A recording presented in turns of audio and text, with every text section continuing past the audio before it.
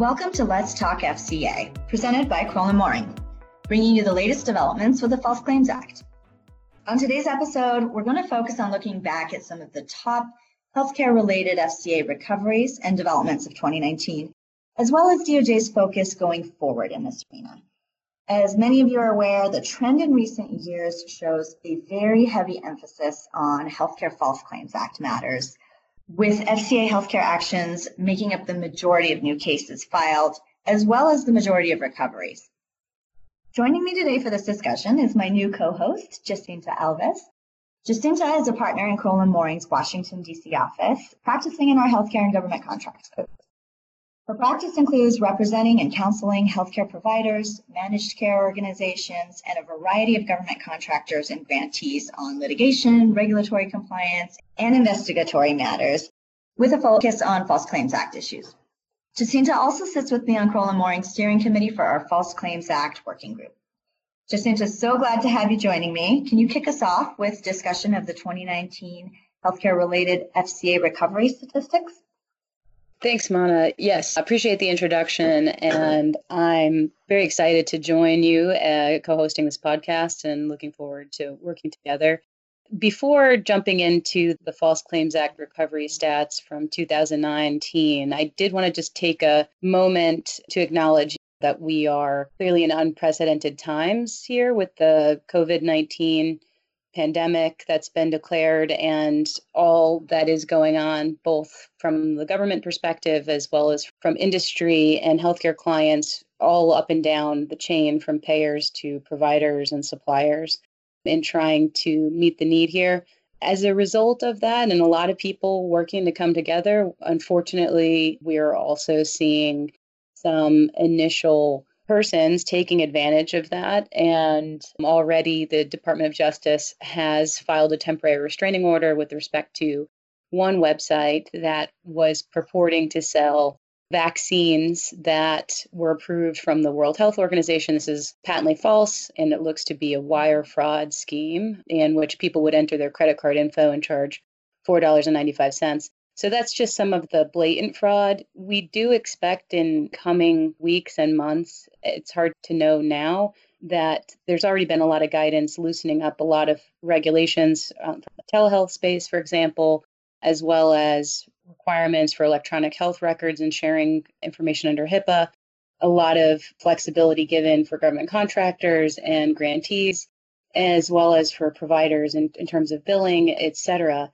And at some point, probably down the road, we're going to see the pendulum swing back where the government is also going to be looking. This is going to be Department of Justice, OIG, as well as U.S. attorneys, which have already started setting up task force, but a focus on people who are trying to take advantage of the system in this crisis. So more to come in coming episodes. So I just wanted to stop for a second and talk about that. But going back to the recovery stats from 2019, the Department of Justice had announced that the government recovered more than $3 billion in FCA settlements and judgments for fiscal year 2019.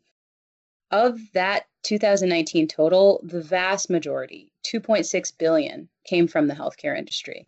And I mean that term sort of broadly, right? It includes both in the healthcare delivery space as well as in grants related to the healthcare industry and contracts related to the healthcare industry. It included recoveries from drug and medical device manufacturers, managed care providers, hospitals, pharmacies, hospice organizations, laboratories, and physicians. This is the 10th consecutive year that DOJ's civil healthcare fraud settlements and judgments exceeded $2 billion. It's important to note that this $2.6 billion figure reflects recoveries only to the federal government.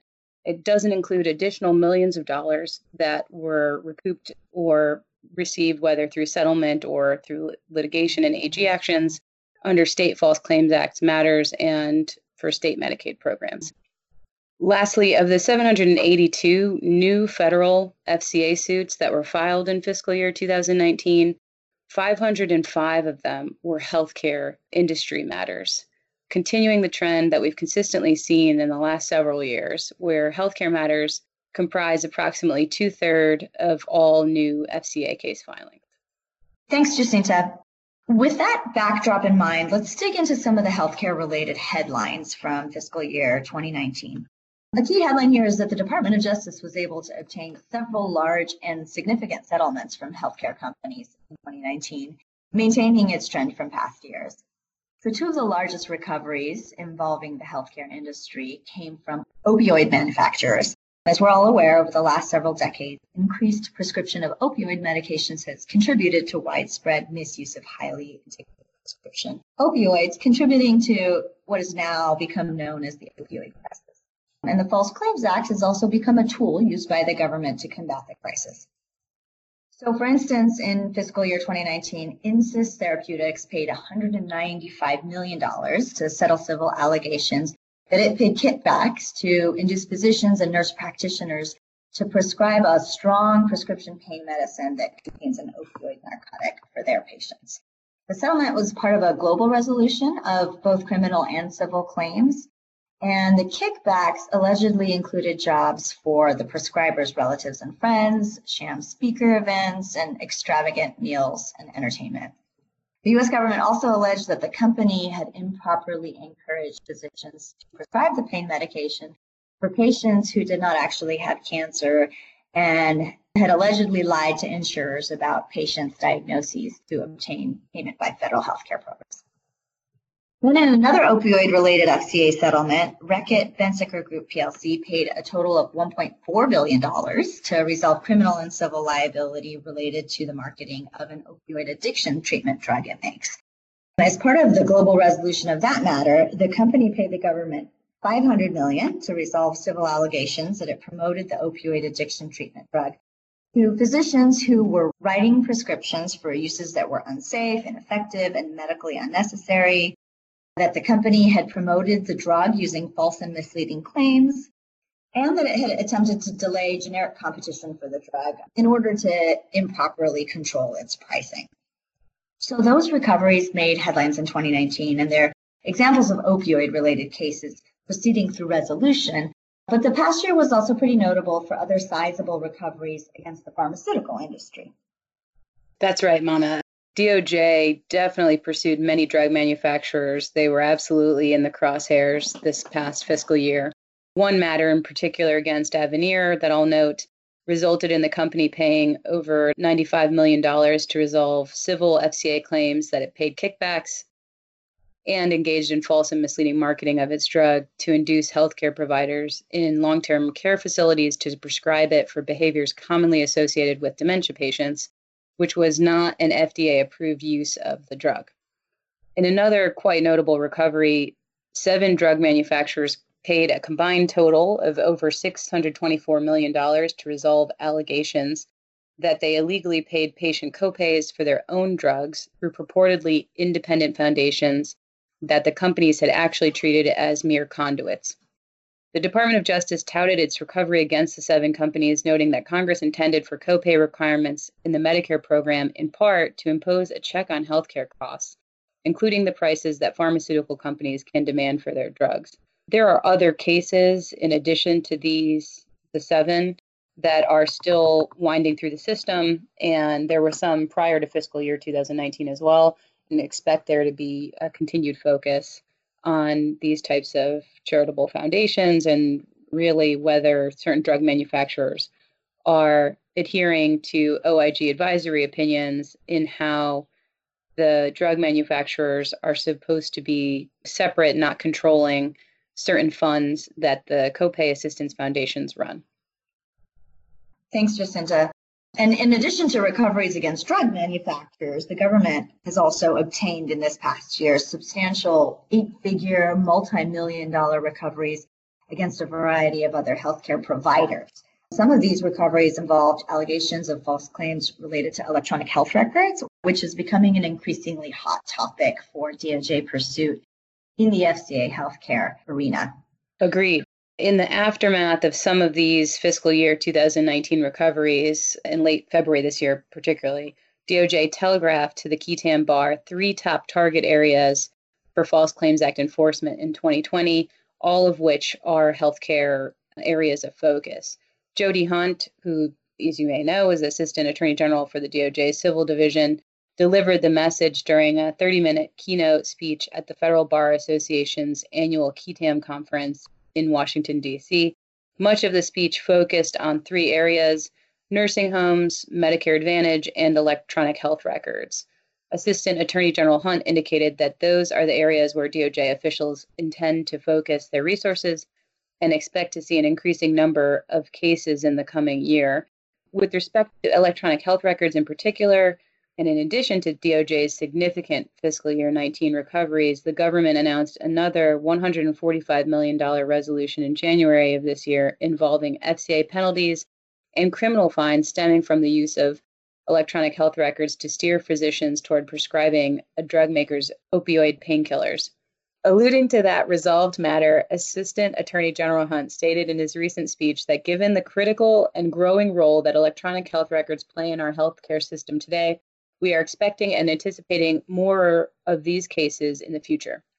So that gives us quite a sense of the additional FCA healthcare risk areas that will be highly scrutinized going forward. Just a few more points on the nursing home front. We expect it not just to be limited to nursing homes, but generally in the post-acute care area. And, we'll talk a little bit later about AseraCare and the recent Third Circuit case that just came down, which has to do with hospice providers. We also believe there's going to be additional enforcement areas with long-term care, home health.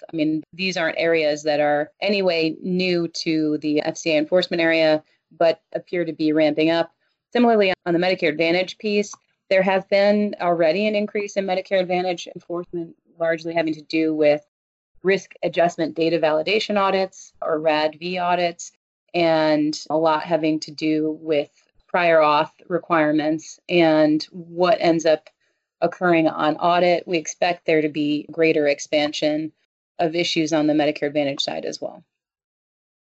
So, Jacinta, you raised some good points there. Let's switch gears away now from the headlines regarding settlements and policy announcements by DOJ and move over to the significant healthcare FCA decisions. Of course, there have been many. We're just going to have a moment to touch on a couple of them. So one of the cases we've followed closely is the 11th Circuit decision in AseraCare, which just recently ended in a settlement. Jacinta, can you give us the background and highlights of that decision and how it unfolded? Sure, Mana. In a long-awaited opinion in the AseraCare saga, on September 9th, 2019, the 11th Circuit unanimously vacated AseraCare's FCA victory at the lower court and remanded the case for further proceedings. So while the case was remanded and it might at first blush seem to be a victory for the government, the 11th Circuit affirmed the district court's important conclusion that a clinical judgment of terminal illness that warrants hospice benefits under Medicare cannot be deemed false for purposes of the False Claims Act when, one, there's only a reasonable disagreement between medical experts as to the accuracy of that conclusion, and two, there is no other evidence to prove the falsity of that assessment. So AseraCare is a hospice provider, and at issue here was the medical judgment or clinical judgment of certifying a patient's terminal illness that warrants the hospice benefits. In this case, it would be that a patient have a 6-month or less prognosis for living. The 11th Circuit concluded that you have to have an objective falsehood in order to meet the falsity requirement under the False Claims Act. And if you have two experts without any other evidence to prove falsity of that assessment, then experts disagreeing isn't sufficient to prove objective falsehood. But in this particular case, the reason why it was remanded, the 11th Circuit had also found that the government should have been allowed to rely on the entire record to try to prove that there was other evidence demonstrating falsity of the assessment. In affirming the district court's holding, and this is important, the 11th Circuit remarked that it appears to be, quote unquote, the First Circuit court to consider the precise question at issue here. The 11th Circuit also noted that while there is no question that clinical judgments must be tethered to a patient's valid medical records, it is equally clear that the law is designed to give physicians meaningful latitude to make informed judgments without fear that those judgments will be second-guessed after the fact by laymen in a liability proceeding. So this decision, this 11th Circuit decision, was an extraordinary move that provides hospice facilities as well as other providers such as hospitals more generally with a degree of assurance that a reasonable disagreement between clinicians in a courtroom without other evidence does not create a jury question and cannot serve as the basis for an action under the FCA. That is until another case, care alternatives, which we'll discuss shortly. But following the remand of that proceeding, AseraCare has since settled at the end of February for $1 million. So the AseraCare lengthy litigation has been brought to an end. That's right, Jacinta. And it's also important to note other cases that have come out in the aftermath of the AseraCare decision. So briefly, we want to touch on a Third Circuit decision that was just issued earlier this month that bears on the same issue relating to objective falsity as an element of FCA liability. So Jacinta, tell us about the matter in Druding et al. V. Care Alternatives.